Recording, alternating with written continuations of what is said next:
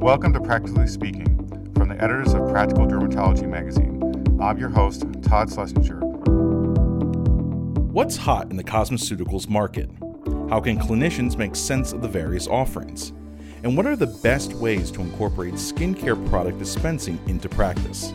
In this edition of Practically Speaking, Dr. Amy Forman Taub, founder of Advanced Dermatology and Skinfo Specialty Skincare Boutique in Lincolnshire, Illinois, talks to Dr. Todd Schlesinger about the complex and evolving world of cosmeceuticals. She even addresses the private label option in the first of two interviews with Dr. Schlesinger recorded on site in Dubai during the DASIL conference.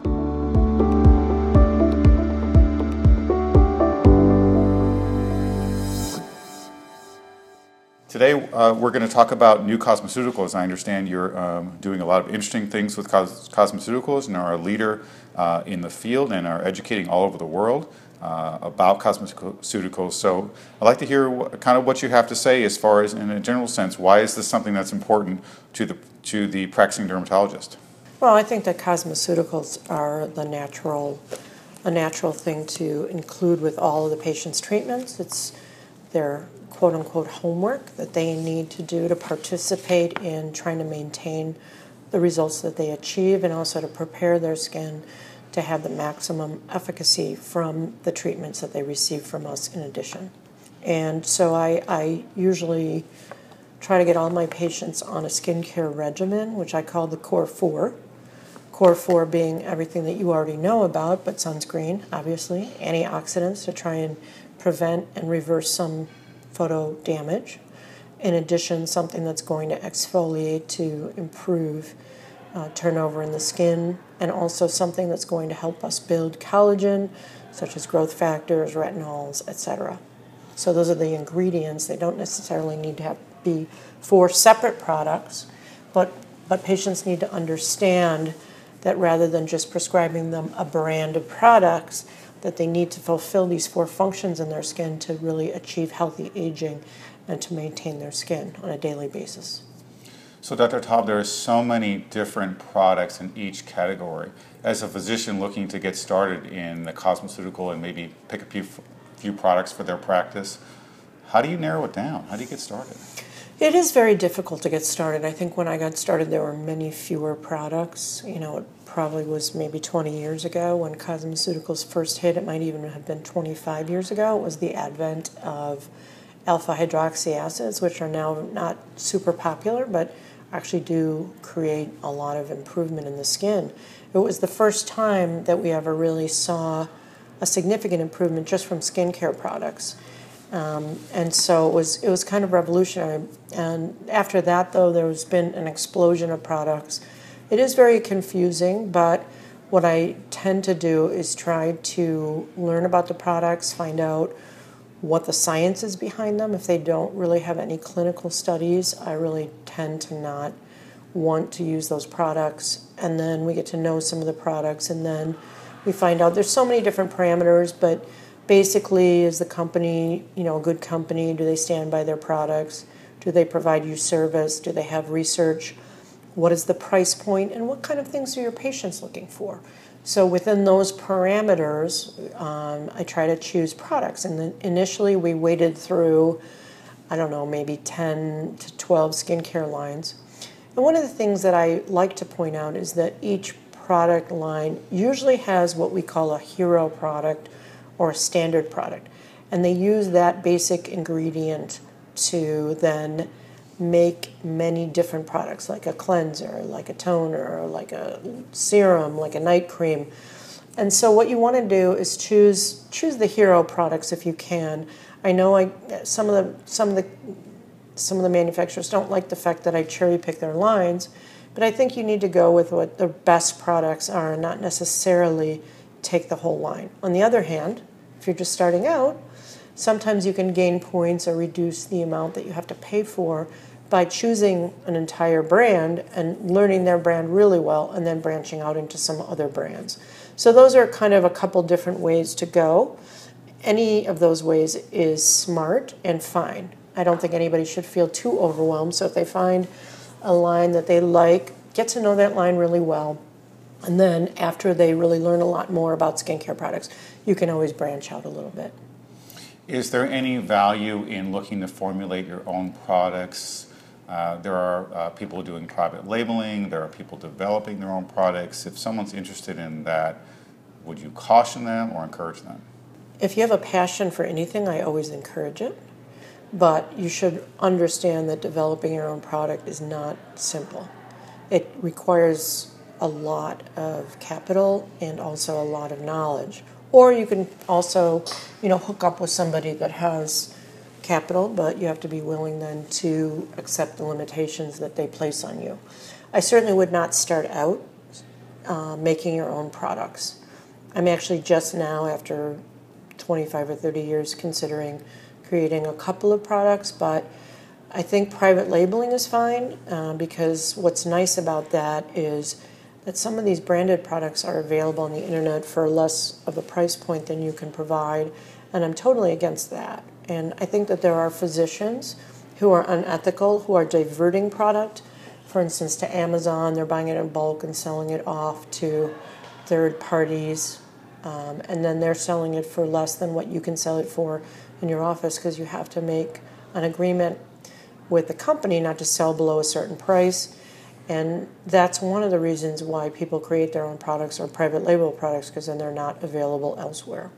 I like to let my patients choose from a wide variety of products, so I do have private label products, and I have all the many different brands that I've decided to carry based on many different criteria. But when you're starting out, I wouldn't do that. I wouldn't necessarily create your own product unless you have a significant amount of scientific knowledge in that one area.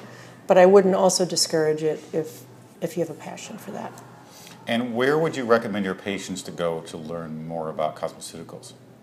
That's a difficult question. Of course, I tell them to go to my website, which is skinfo.com, because we have vetted a lot of products and we try to put a lot of information on it. And I would caution them against, like, the flavor of the week, the Kim Kardashian popular product. But it's very, very difficult because there's so much. I try to educate them about the ingredients that are in the products and the function of the products and try to stay away from brands. But of course, everybody wants to glom on to a particular brand. So if they're really, really involved and they want to know about a specific brand, I may say, this is good about it, this isn't good about it, maybe we don't have enough knowledge about it. But there isn't really any great website that absolutely tells you. I kind of did like there's Paula's Choice. She has a lot of information on her website. I got to give her credit. I don't even know. I think she's an esthetician. But then when she started selling her own products, that kind of created a conflict of interest. Not that I don't have a conflict of interest too, but I still feel like I want to put my patients' knowledge ahead of whatever I can gain from them buying a product, because there's really no point in getting patients to buy products if they don't really, if they don't continue to use them, they're not going to continue to get benefits. So if they're not appropriate for the patient, for instance, if somebody has really dry skin and you recommend Retin-A for every single patient, they're going to have a complication that you can't correct, or you can, but they're going to have a bad experience, and then they're no longer going to want to listen to you because you've told them to use a product that is going to give them a negative effect, even though it's a well-known product that's backed by science. Not every woman or man can tolerate Retin-A. So I think you have to take every person's I usually ask them 4 questions. One is, what is your skin type? And sometimes you have to explain that to them. Are you sensitive? Are you really, really sensitive, or just a little bit sensitive? Do you have dry skin or oily skin or normal skin or in-between skin? And then I tell them what that means. And then I ask them how old they are, and I ask them what their goals are. Sometimes they don't know. But based on those 4 questions, and then maybe you might add in, like, what kind of products do you use, or what kind of amount of money that are you willing to spend every month on skincare products, and how much time are you willing to spend on skincare products per day. And by that, you can kind of glean where to push them, and not push them, but educate them to use products that they will actually potentially purchase, that will actually make a good effect on their skin. If you tell somebody who's willing to spend 3 minutes a day on skincare products that have really sensitive skin and they're really dry, to use, Retin-A and 5 other products that cost $300 and take them 10 minutes a day, they are no longer going to be interested in what you have to say. So you have to tailor it a little bit to the patient and what they're looking for.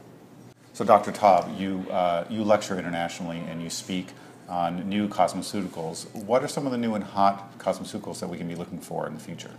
Well, there's many new cosmeceuticals all the time, and even I cannot keep abreast of all of them. I have been speaking on something called Definage, which is a brand, and the skincare product utilizes a technology that includes something called defensins. Defensins are molecules that are typically made and excreted by neutrophils during periods of inflammation and especially trauma. And these polypeptides stimulate a stem cell that is located in the hair follicle. This particular stem cell is called the LGR6 positive stem cell, and that particular one is important for regrowing the epidermis during periods of trauma. It is also really important for essentially establishing the entire epidermis during prenatal time. And it is turned on by this defensin molecule to act. So instead of having to actually create trauma in the skin, this product utilizes synthetic defensins to turn on this stem cell complex in everybody's bodies to signal to make new basal stem cells, which in turn make new keratinocytes. What I liken this to is a very targeted type of approach, similar to psoriasis biologics. Obviously, it's not an injected product, but the whole idea is to learn the underlying molecular mechanisms of not only disease, but also how the skin can repair itself.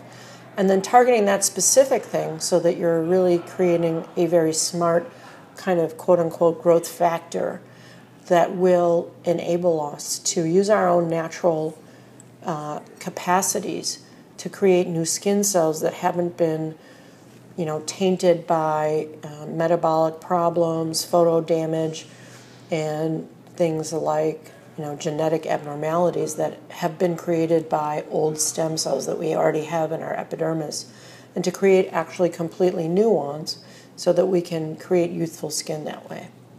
And that's the basis of this skincare line, so-called fourth generation growth factors. But it's not a matter of actually applying a growth factor. It's a matter of applying a messenger, which is a smaller polypeptide, to stimulate our own stem cells in our own skin to create these new cells. Sounds like there's a lot of new development. Thank you so much for taking the time to talk to me today, and hopefully we'll talk again soon. Thank you very much.